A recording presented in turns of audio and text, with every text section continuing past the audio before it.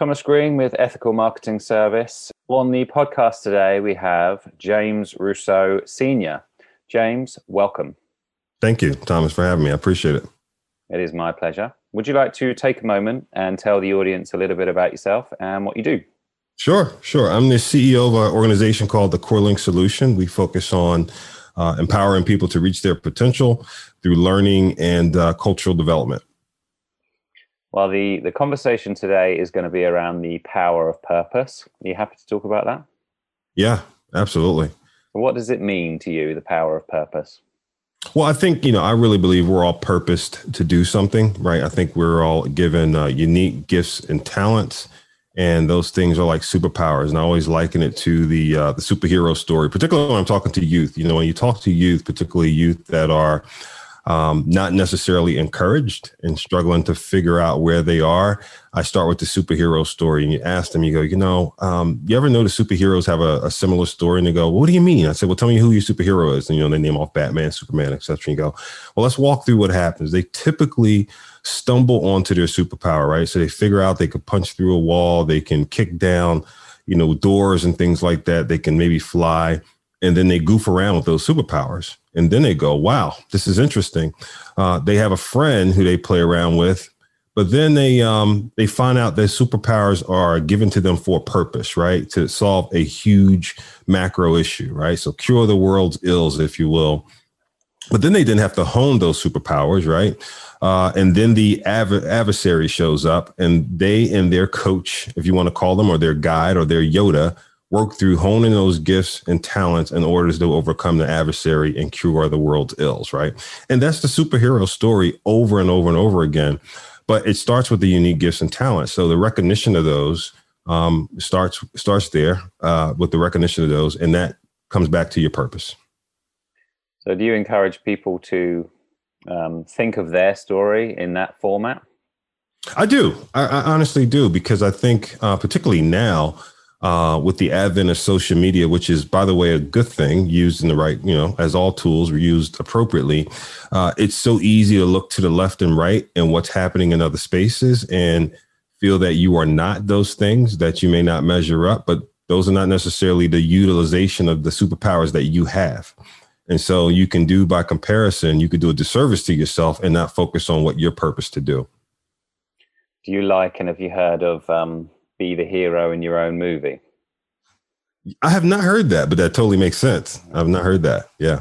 Yeah. It's one of those sort of throwaway lines that, you should try and engineer your life so that you kind of feel that way, and your life's a movie and you're trying to make it an interesting story and be the hero in it. Makes total sense. Absolutely.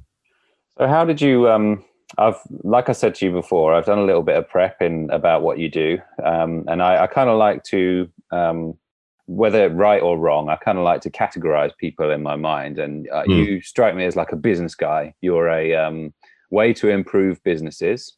Mm-hmm. And I'm interested to know how you got into the industry you're in now, what that story was. Well, it's interesting. I guess the industry I'm in now is nonprofit, but I spend half my time running our nonprofit, and I spend the other half of my time doing executive coaching and consulting and some board directorship. And the long and short of it is I spent over 20 years in a professional career in corporations, namely JP Morgan Chase, Allstate Insurance Company, and Legal Shield, and progressive series of roles, right? Running, starting on the HR side of the house. So, more of a staff roles, finance and HR, and then into the revenue side of the house and line roles in the credit card business, insurance business, and then legal services. And doing those progressions, I think what hit me early on is this idea of, people believing that you're special, right? Some people will say you're special. I remember I was young at JP Morgan Chase, and I got promoted to senior vice president. And I was one of the younger, if not one of the youngest senior vice presidents at that time. And people just felt like you're special. And it never left me, coming from a neighborhood I came from in Philadelphia, North Philadelphia, more specifically, Germantown area, where there still today is a major disparity in terms of the education system relative to what we would expect, right? And special is not scalable in my mind. So as I kept progressing my career, one of the things that dawned on me was I wanted to, one, try to get to the right place in organizations where I could make a systemic change and really try to change policies, procedures, and systems to benefit more folks. So I got more involved in diversity councils and mentorship and sponsorship programs and things such as that.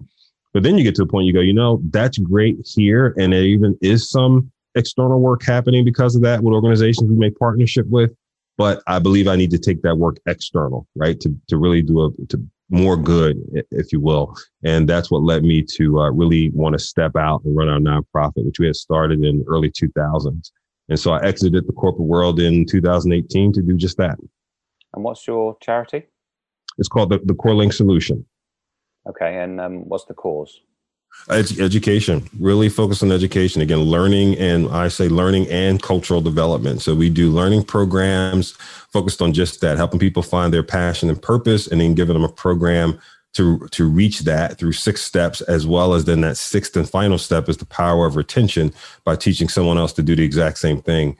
That participant does that. And there's a program for adults and a program for youth. And right now we're taking that program out to youth organizations, be it schools, civic organizations, et cetera. And what's your, what would be like the best outcome for you? If you could like magic wand and sort of get your charity out to as many people as you wanted, what would it look like? Well, I think it would look like something that's deployed in schools, right? So schools have had a tremendous drop in after school programs, but when they've tested the economics and the outcomes, right? So if you look at a logic model and think of things that start as early as better attendance, better study hours for youth, and then you look at the opposite, the long range end of high school graduation rates, competency scores in math, reading, and science. When you add after school programs, you see those things have a tremendous lift. However, there's not enough money for after school programs at scale. So one, this to be used as a program that helps fill that gap. Right now, we offer it without charge, but I think we could do it in such a way with organizations that they will find as tremendous value when we add on the fees associated with it. I think secondarily, to be used at churches and other local organizations, right? I think churches and whatever the faith is, are the cornerstones in communities. They're places where people huddle, they gather as a community, they learn together. And then thirdly, that we get further down in the pipeline to our youth, and that we help organizations see that connective tissue. If you look at most businesses today, they would tell you they're tapped out in terms of college talent, in terms of reaching into colleges and universities. And they're starting to think about how they reach further down in high school talent, right? I personally believe and have seen through conversations with others that talent pipeline is truly becoming thinner as you go further down. So how do we connect that, right? By developing talent further down the pipeline, how do we take organizations' desire to make social impact and beyond writing a check and beyond Habitat to Humanity and other popular charities, do things where we help bring folks together. So you take a CFO of an organization and he thinks about his generational successor, right? 1 generation, 2 generations behind. How do you create that connection now and use a program like this, right, as an accelerant to that relationship? So is it, what would be the before and after for someone who, let's say they didn't have much education, they took your course, what would it look like after they finished? Well, one, they would have a roadmap in front of them that, they would have an articulation of their purpose, right? So they have written words on the page that starts with, wow, I've got my talents and my gifts here, things that I didn't realize before that I naturally do easily. And they're here. And if I do them easily without much effort and I start to put effort into them, here's what that could look like. 2, here's what I want to see, right? Here's my vision for my life. 3, here are the goals, right? So always think of goals as the stepping stones across the river to getting to your vision. And then 4, here's my roadmap and plan of how I'm going to do it. My learning plan, my people plan, including mentors and sponsors I may want to help me. And then last but not least, here's how I'm going to keep this in action going forward. And here's how I'm going to be accountable and own this for myself. Not just by myself, right? But with a tribe of people, how I'm going to create a tribe that I co-labor with, if you will. Yeah, I sort of, I understand. Well, I think I understand what you're going for, because a lot of problems maybe come from people having no purpose. So You're sort of helping them have that purpose of life. Is that about right? Absolutely. And I think the biggest thing, Thomas, if you ask me to boil it down to one word, I'd say self-efficacy, right? When a person believes that they can achieve something and they see what that something is, the tenaciousness they have, right? The ability to go, I call it the Charles Barkley attitude he used to have when he said, I'll go over you, under you, through you, around you, but I'm going to get to the basket. When that attitude comes into play because you see what's possible and you believe it's doable, it's hard to stop somebody from getting to their potential at that point. Mm. Well, congratulations on putting that together. Thank you. Thank you. You did mention something that I did want to touch upon, which is the JP Morgan special comment. Do you think, what's your analysis of that particular scenario? Because part of me thinks, maybe you did have a talent for it, which would have been recognized regardless, or perhaps it was just good people around you that were willing to offer you the help. What's your take on it? Well, and it wasn't just there. I mentioned that there's a part of that particular moment, right, of being promoted. But I think, what's the analysis of that? One, I was hardworking and I've had great mentors almost all my life because I think two reasons. One, I was willing to work hard, and two, I was willing to ask for help.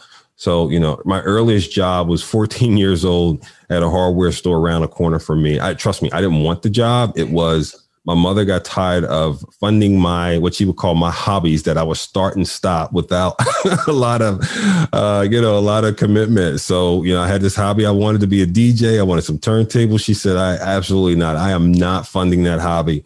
Go figure it out. Go get a job, do something. And I went to the Girls and Boys Club and they signed me to this summer job at the hardware store. And this guy named Joe Jankowski took me under his wing. And Thomas, what should have been just a summer job where I learned maybe how to cut some keys and, stock the shelves. He taught me how to run the store. I mean, I would ask him questions. Joe, how do you do this? How do you take inventory? How do you go refill the inventory? How do you fix windows, screens?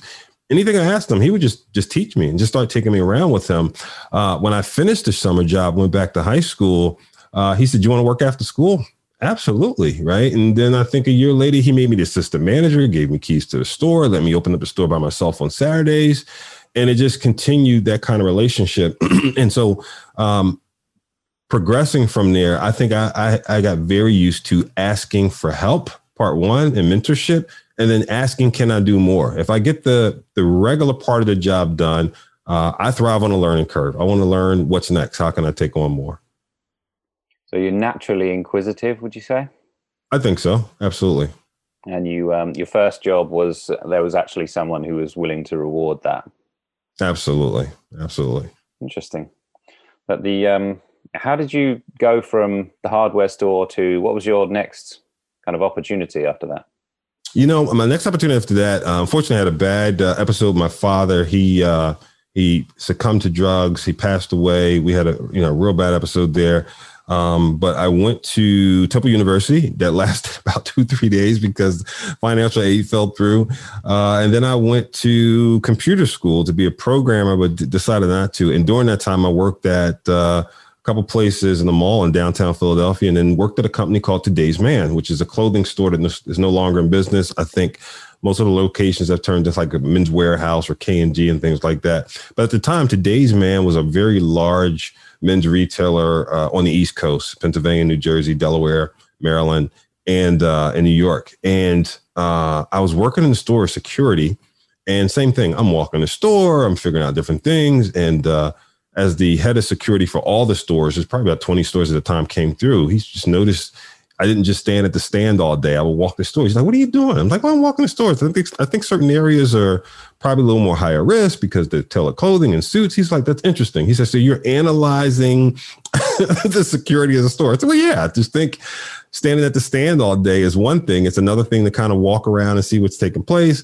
So he got me into helping open the stores and teaching cashiers how to think about security in the stores. And then one day, the head of all stores came in the store, Don Fleming. And Don and I met, and he said, Herb told me about you. Walk me around and tell me what you do. And I just walked around. He said, you should be in corporate. And he moved me to corporate in about 2 weeks and I got in, I think, in accounts payable first. So I learned accounts payable, then accounts receivable, and then moved into payroll. And that's how my whole, that was my entree into human resources. So once I moved into payroll, I then got interested in human resources, and the rest is kind of history from there, because I moved from there to a company called Wilmington Savings Fund Society in Wilmington, Delaware. And then from there to, I did some consulting for a little while, PeopleSoft Consulting, and then I moved to Chase after that. Another example of you being naturally inquisitive, or maybe not naturally, but just looking to solve problems, I suppose, and then someone noticing it and perhaps rewarding you for it. Yeah, absolutely. And standing at the front of a store all day, even with Rockport shoes on, is just hard. You got to move about, you mean? You got to move about. So tell me about the JP Morgan interview. How did that go? Were you nervous? Oh, absolutely. Absolutely. You know, it was interesting. I had accepted a job at ADP at the time. I was doing some PeopleSoft consulting for a company in New York. I was working with a client, I think Nomura Systems at the time, Nomura Securities rather. And ADP was looking to launch a PeopleSoft-like system. And so they needed a person to head up product. I had done those interviews, accepted the job. And a woman named Lisa Neal Graves called and said, hey, you know, we're doing this conversion from Genesis to PeopleSoft. Why don't you come talk to me? And I said, no, I just accepted this job at ADP. She said, well, bird in hand, hand in the bush. Why don't you take a train ride and come talk to me? You know, you're in Philly, we're in New York, take a train ride up, we'll cover the train ride, whatever.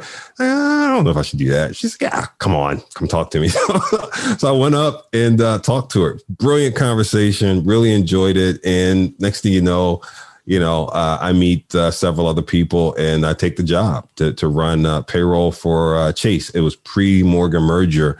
This was January of 2000 or December 2000, because I started January, I guess, 1st or 2nd of 2000. And that was just an unbelievable ride, because it was they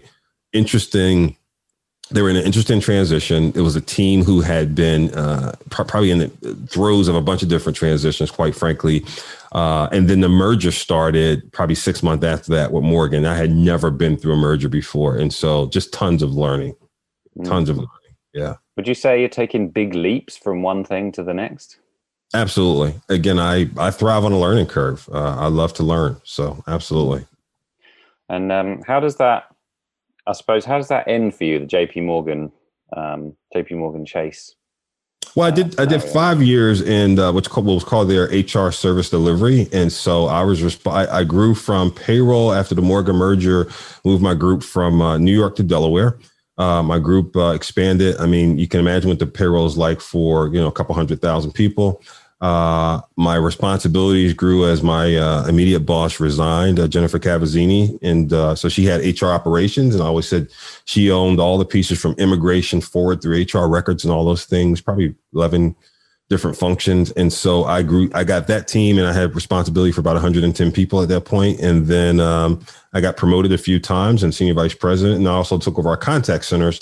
So now I owned most of the operational things from immigration through termination in about 4 different locations from New York, Delaware, Jersey City, and Texas.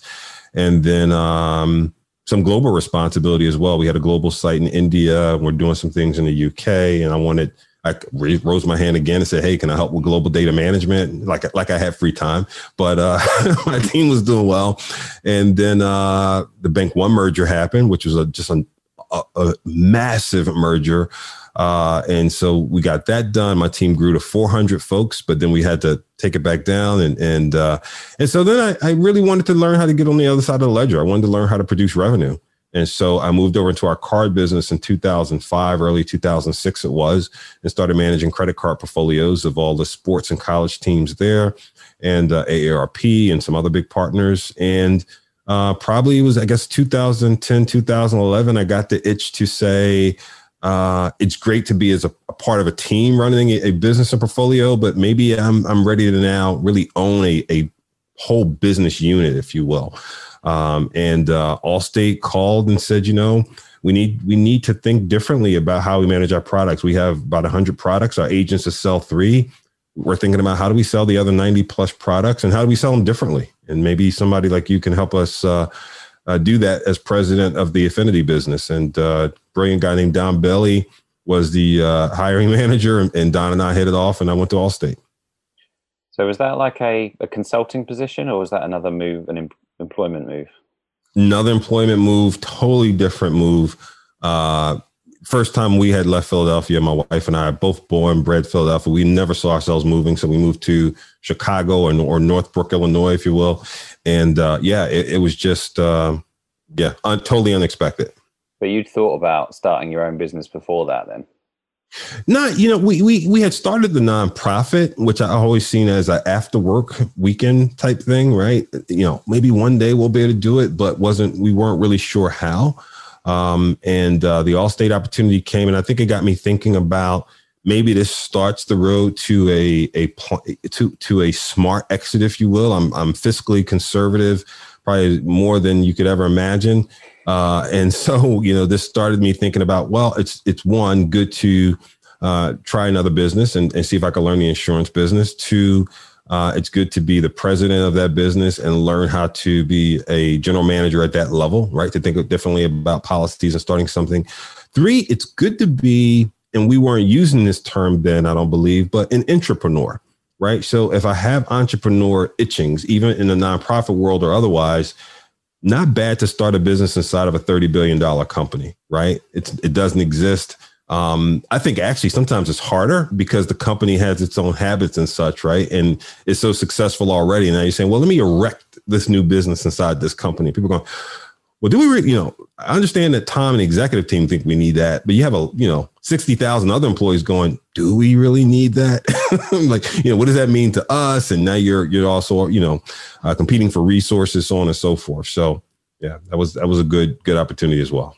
So you started a new business within, you say it was Allstate Insurance. And how did it go? It went well. You know what? It went well.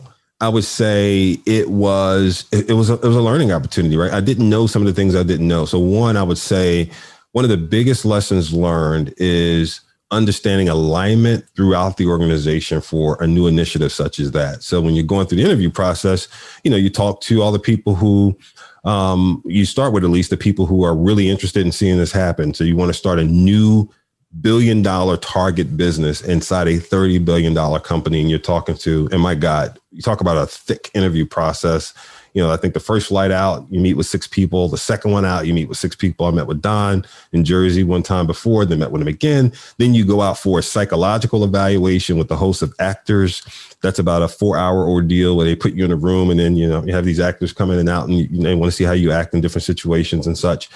But you don't appreciate the fact that behind that curtain is a whole cadre of people who may or may not be as warm to the idea, quite honestly, right? And so as you go to start this journey, you are full on, this is how this will play, right? So there's a naivete I probably had going into some of it of, okay, I can do this and go full steam ahead.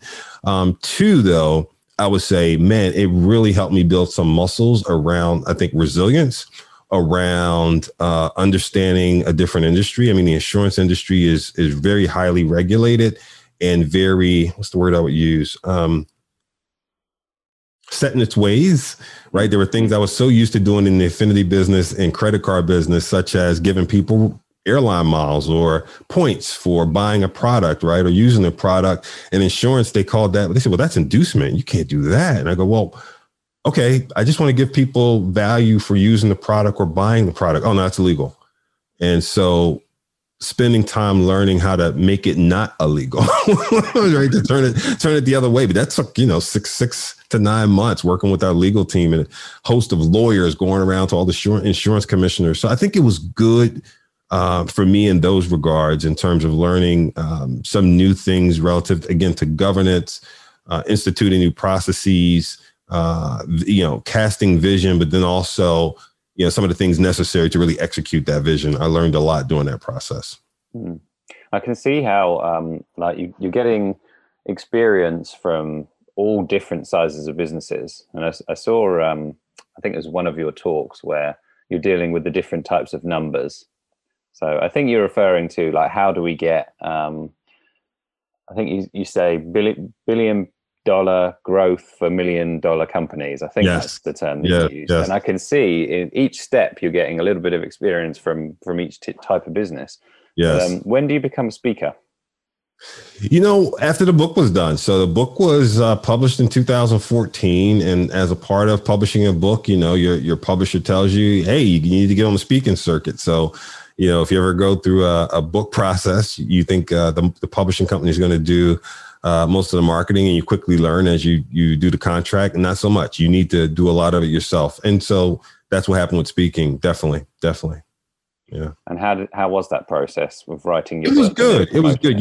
And actually it was probably a very, what's what I'm looking for? Complementary transition. So as I moved to Legal Shield in 2014, so I was at Allstate from 2011 to the end of 2013. Once again, I get a call from Legal Shield saying, we have a great product. We've got independent sales associates that sell our product, but we also think we can do more from a B2B perspective. We think someone like you can help us again, launch this business in a different way, or at least pull it together in a different way. They had parts of the business already, but we need a president to run this broker business, was the initial pitch. And as I came and looked at it, I said, well, during the conversations, I think there's a couple parts you could actually pull together to make this a lot more complementary and actually say to the marketplace that you want to truly be B2B in all respects. And so, and it was private equity. I had never worked with a private equity company before. And I think the other biggest change for me, Thomas, was, I had gone from, a $1 trillion company at JP Morgan Chase to a $30 billion plus company at Allstate. And now this was, just under a $500 million company. Right.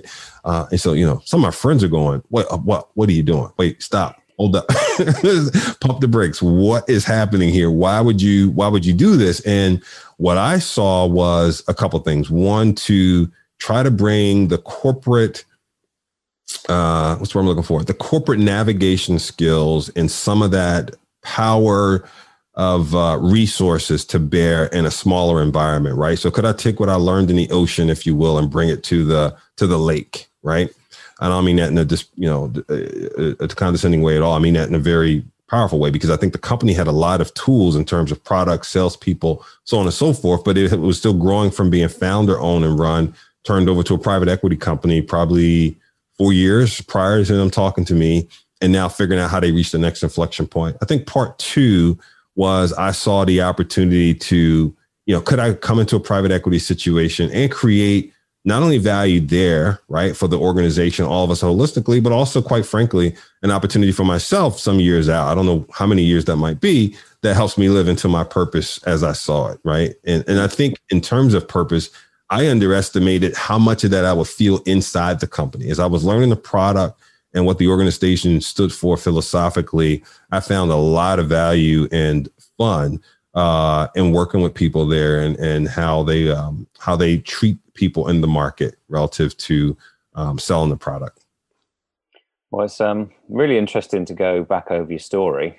So thank you for that. Oh, absolutely. Do you look back on any particular moment and think, like connecting the dots? This wouldn't have happened if this particular thing didn't happen, and that was important then, but I didn't think it was important at the time. That kind of thing.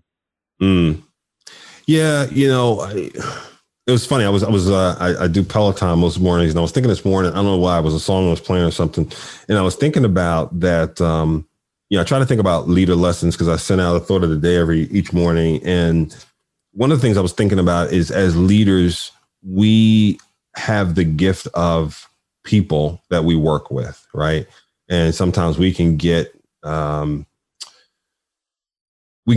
our own heads and believe we have to have the answer, come up with the answer, or be wed to our answer, right? And I think, in Allstate, I didn't repivot as quickly as I could have if I had listened to my folks more, right? There were some folks on my team who were saying to me, maybe you should approach this a little bit differently. For example, we the typical affinity model is you're working, with businesses such as, we had a partnership with United Airlines. The idea was to take that product, insurance product, to the market. And if you buy the product, renew your policies, auto, home, life, et cetera, you get United Airline miles, which are one of the most coveted value propositions in the market. And but the idea to design was not necessarily to include insurance agents, right? The idea was to go direct to consumer. And I had a couple of people on my team say, you might want to think that through differently. I said, no, that's the model. That's the way the model works. And that's what I agreed to with the executive team. That is the model. And, you look back sometimes and go, why wasn't I a little bit more receptive, right? And slowed down to think through that and go in and test those waters a little bit differently. Had I done some of those things sooner, could we have gotten traction sooner and had more benefit? So I think that was one of my lessons learned there, right? Listen to the team and, work through those things, joust through those things, right? In a loving way, to understand, where we have opportunities, right? And take all that into consideration. It's tricky, isn't it? Because you don't want to be swayed too easily by other people's opinions, but at the same time, you don't want to shut off people's opinions either. So that's exactly it. Any processes or thoughts around striking the right balance there? Yeah, well, all voices should be heard, right? I think, I just surveyed some people last week on my email list, and I always say I want to hear all voices. It doesn't necessarily mean they make it into the final mix or output, right? But I want to hear the voices and give things due consideration. I don't want to think about it either, right? I don't want to overthink it, right? But I just want to hear the voices and perspectives to make sure I didn't miss the opportunity of what those perspectives could bring to the table. So to your very good point, I don't think you have to belabor them. You just want to make sure you get them on the table and give them a chance to come to light. Mm. And I want to add one more thing to that. I think the benefit of when you do that is those people feeling heard as well, and that they actively feel heard, right? They're active part of the conversation, and that you say to them, tell me more about that. Let me play that back and make sure I understand it. And even when you don't do necessarily what they are advocating for, you're expressing to them why you're moving in another direction, despite what you heard from them, right? And why you're not going with that. That buys a lot. Right? People, when you want buy-in from folks, they need to be heard. And if you have the rule of, what's said here stays here is one rule, right? But the other rule is we will argue all these things out, but we leave the room with one decision, and we all have to line up behind that decision. If you really want that to be true, you have to have the voices be heard. Is that part of your, because do you do a bit of leadership training as well? More executive coaching and consulting. Every now and then I will do some training, but absolutely, that is something I will talk about within that.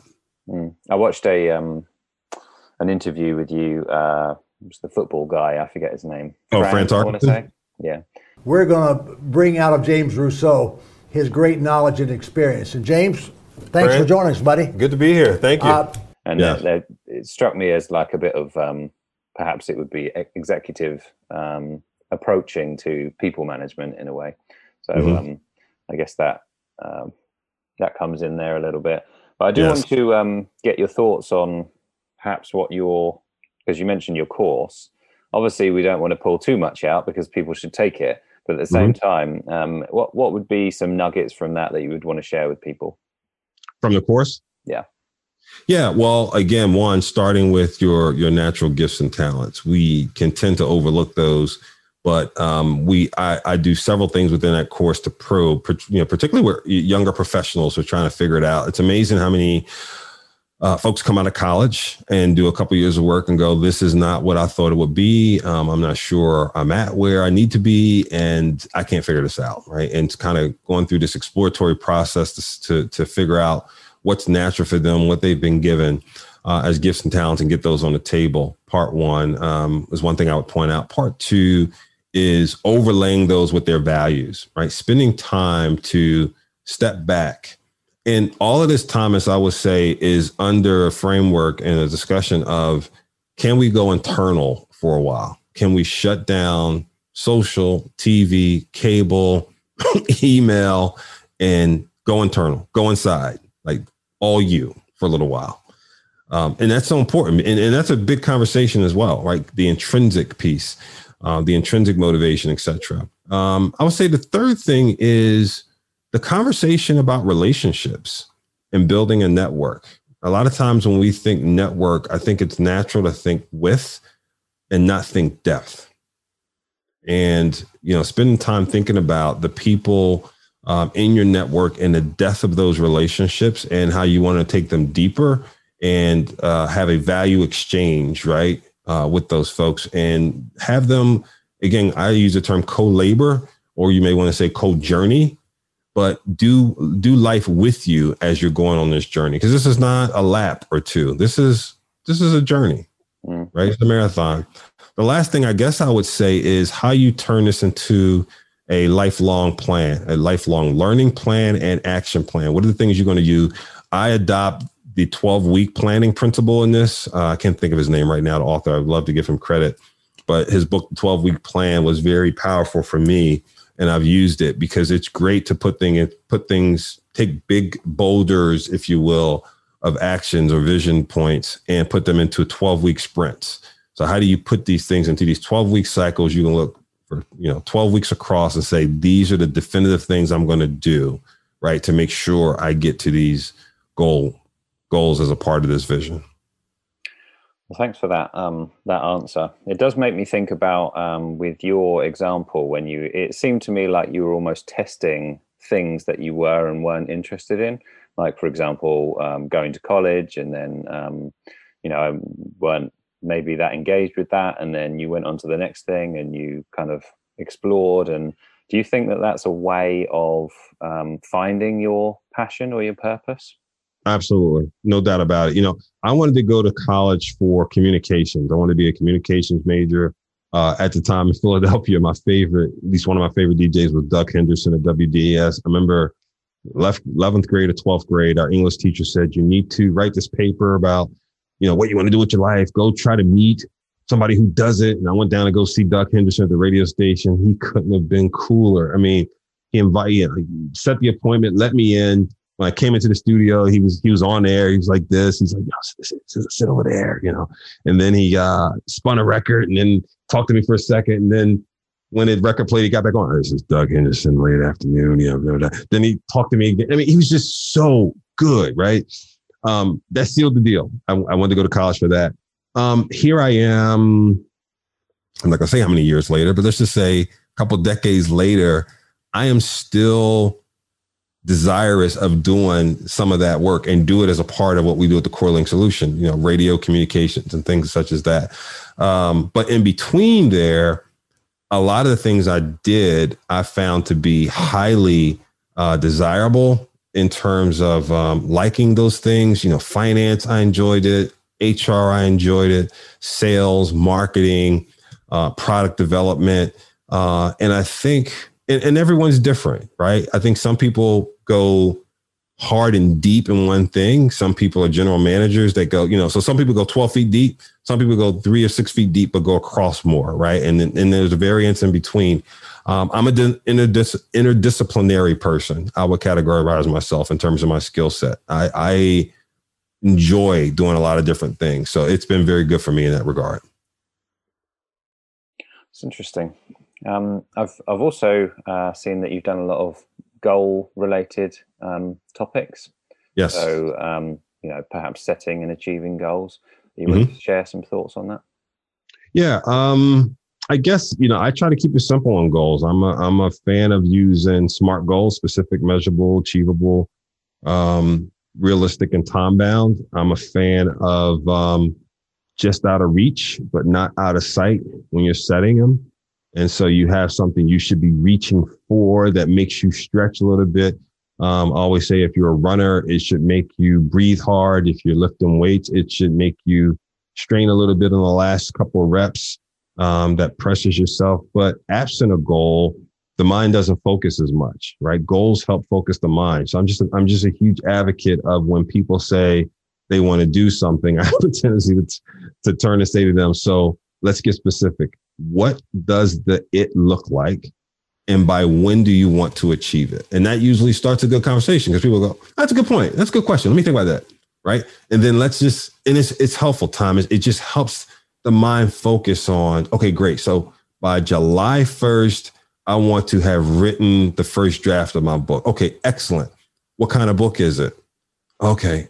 What typically is the norm? What's the norms for that kind of book? How many words is it? Is that where you want to go to? Okay, great. So then what kind of rhythm would you need to have If it's now April 5th or April 6th, and you've got 8 weeks, how many words do you need to write a week? Okay. How do you want to do that? You're going to write every Saturday? You're going to write every 2 days, right? So, you know what I mean? By setting the goal and the measurement and when you want to achieve it, then you can back into some actions. Well, there's one thing which I spoke about with a guy named Harrison Tash, and he also likes SMART goals.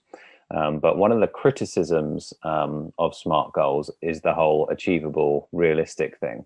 And our conversation was that potentially SMART goals could be good for a team. So your team members aren't kind of getting disheartened about the fact that they're not realistic goals. But then the other side of that is because some people like to set goals that are, lofty goals that are difficult to achieve. What are your thoughts on that part of SMART goals? Meaning that you may have a risk of achieving them? About the fact that if you set them as realistic, so the specific criticism is like, we don't want to set people up to be average. Got it. What are your thoughts on that? Yeah, well, just like I said, they should be just out of reach and not out of sight, right? So if last year, we would do this goal setting conversation with my team, and then I would do it a lot of times with large sales teams, right? That didn't report to me, but I was responsible for helping them drive their efforts. And I would say, well, look, if you did 100 sales last year, to say this year you're going to do 101 is not much of a stretch. You probably could do that doing what you did last year, and maybe you could just luck up into that, right? What does a real stretch look like for you? How will you measurably work harder? Let's take for example, inflation is going to happen economically if we're talking about economic goals, right? So you have to at least beat inflation, right? So if inflation, so think of it the same way. So is it 10%? Is it 5%? But think of something that feels like, I'm going to have to work for that. But again, it's not out of sight. 100%, going from 100 to 200 feels like, I'm not sure I can even see that. I'm not sure I can even see how that would happen based on the way we've been operating. Like I would have to, change something systemically about the way we even do business to simply double that. And that's what I mean about the balance in between just out of reach, but not out of sight. Would you mind sharing your goals? Sure. One of our goals, let me think about that. Which ones I want to share publicly? Well, one of our goals this year is to reach 500 or plus youth with our youth program this year, which is a pretty big goal because last year were doing mostly testing. This year's deployment of the program. And so we're going to do that in a number of different ways, but that's one of our major goals this year. Our second goal is I think I could share this one. It's for our digital radio platform to reach a certain level of listenership. We have on our cultural development side, a digital radio platform with a mobile app and 24-hour radio, and to reach a certain level of listenership. Those are the two goals I'm most focused on right now. Any time frame on that one? Yeah, both of those about end of year. It was just a joke. Oh, okay. Gotcha. See, I can even help myself. Like, yeah, absolutely. In the year. So have you got something that you might like to share with the audience today that's of value that perhaps we haven't spoken about? I don't know. I think we've covered a lot. I guess the only thing I would say is start every day fresh with the ideal in your mind that you can achieve what you set out to achieve.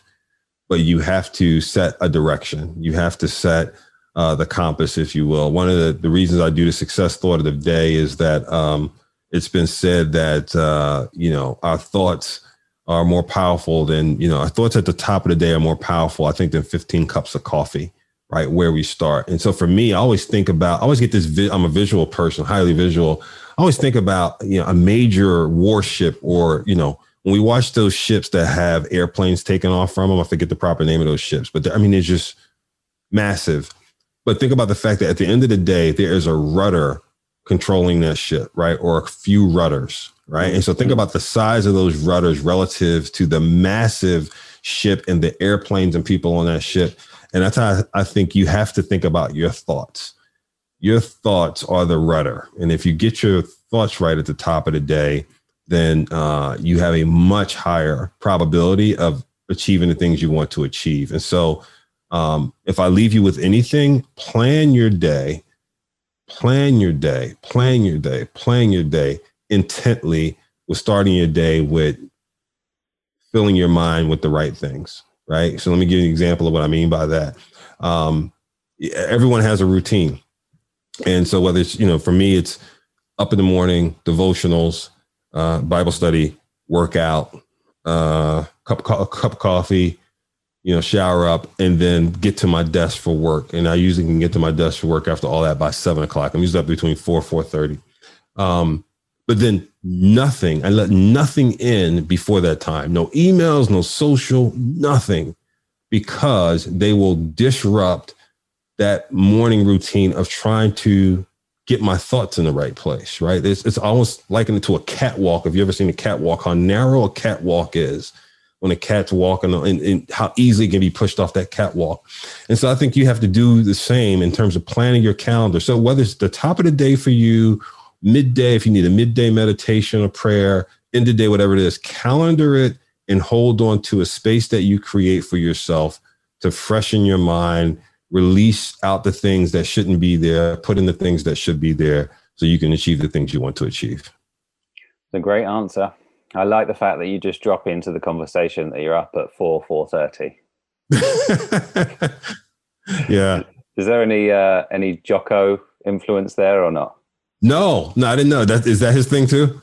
Yeah, Jocko Willink's up at 4:30, I think, every morning, and he does his Instagram shot of him working out. But where's that from then? Is that just a self-development thing, or did you learn that from somewhere?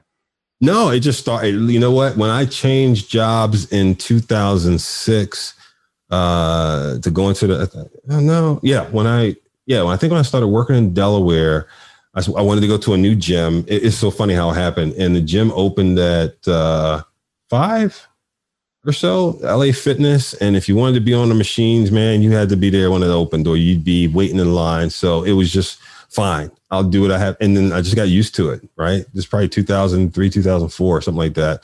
And I've done it ever since. And you know what I found, Thomas, is I enjoy that morning time before a lot of activities happening. I enjoyed getting to my office in Delaware at 7 before the phones and all the ringing and stuff started at 8. And when you manage a team of, a couple hundred people, you need to be available to people. And so now, even that I don't have quite as big a team, it's still a part of my day. It's something when I wake, if I sleep in and get up at 6:30, I feel like the day has I feel like 50% of the day is gone already. Like I'm catching up. It's 7:00. I'm catching up. My God, what's happened? Your competition's got a 2-hour start on you. Exactly. Well, I found it really interesting and fun conversation. So thank you very much for all the value today. Thank you. Same here. Thank you so much for having me. And would you like to let the audience know where the best place to find you is? Absolutely. You can go to thecorelinkSolution.com. And all my contact information is there, or you can follow me anywhere at James Rousseau Senior. So that's James Rousseau, SR on the end, on all platforms: LinkedIn, Instagram, Twitter, Facebook, etc. All right. Well, thank you again, and I wish you all the luck with your charity. I think it's a great thing that you're doing. Thank you so much, Thomas. I appreciate it. I'll speak to you soon, James. Absolutely.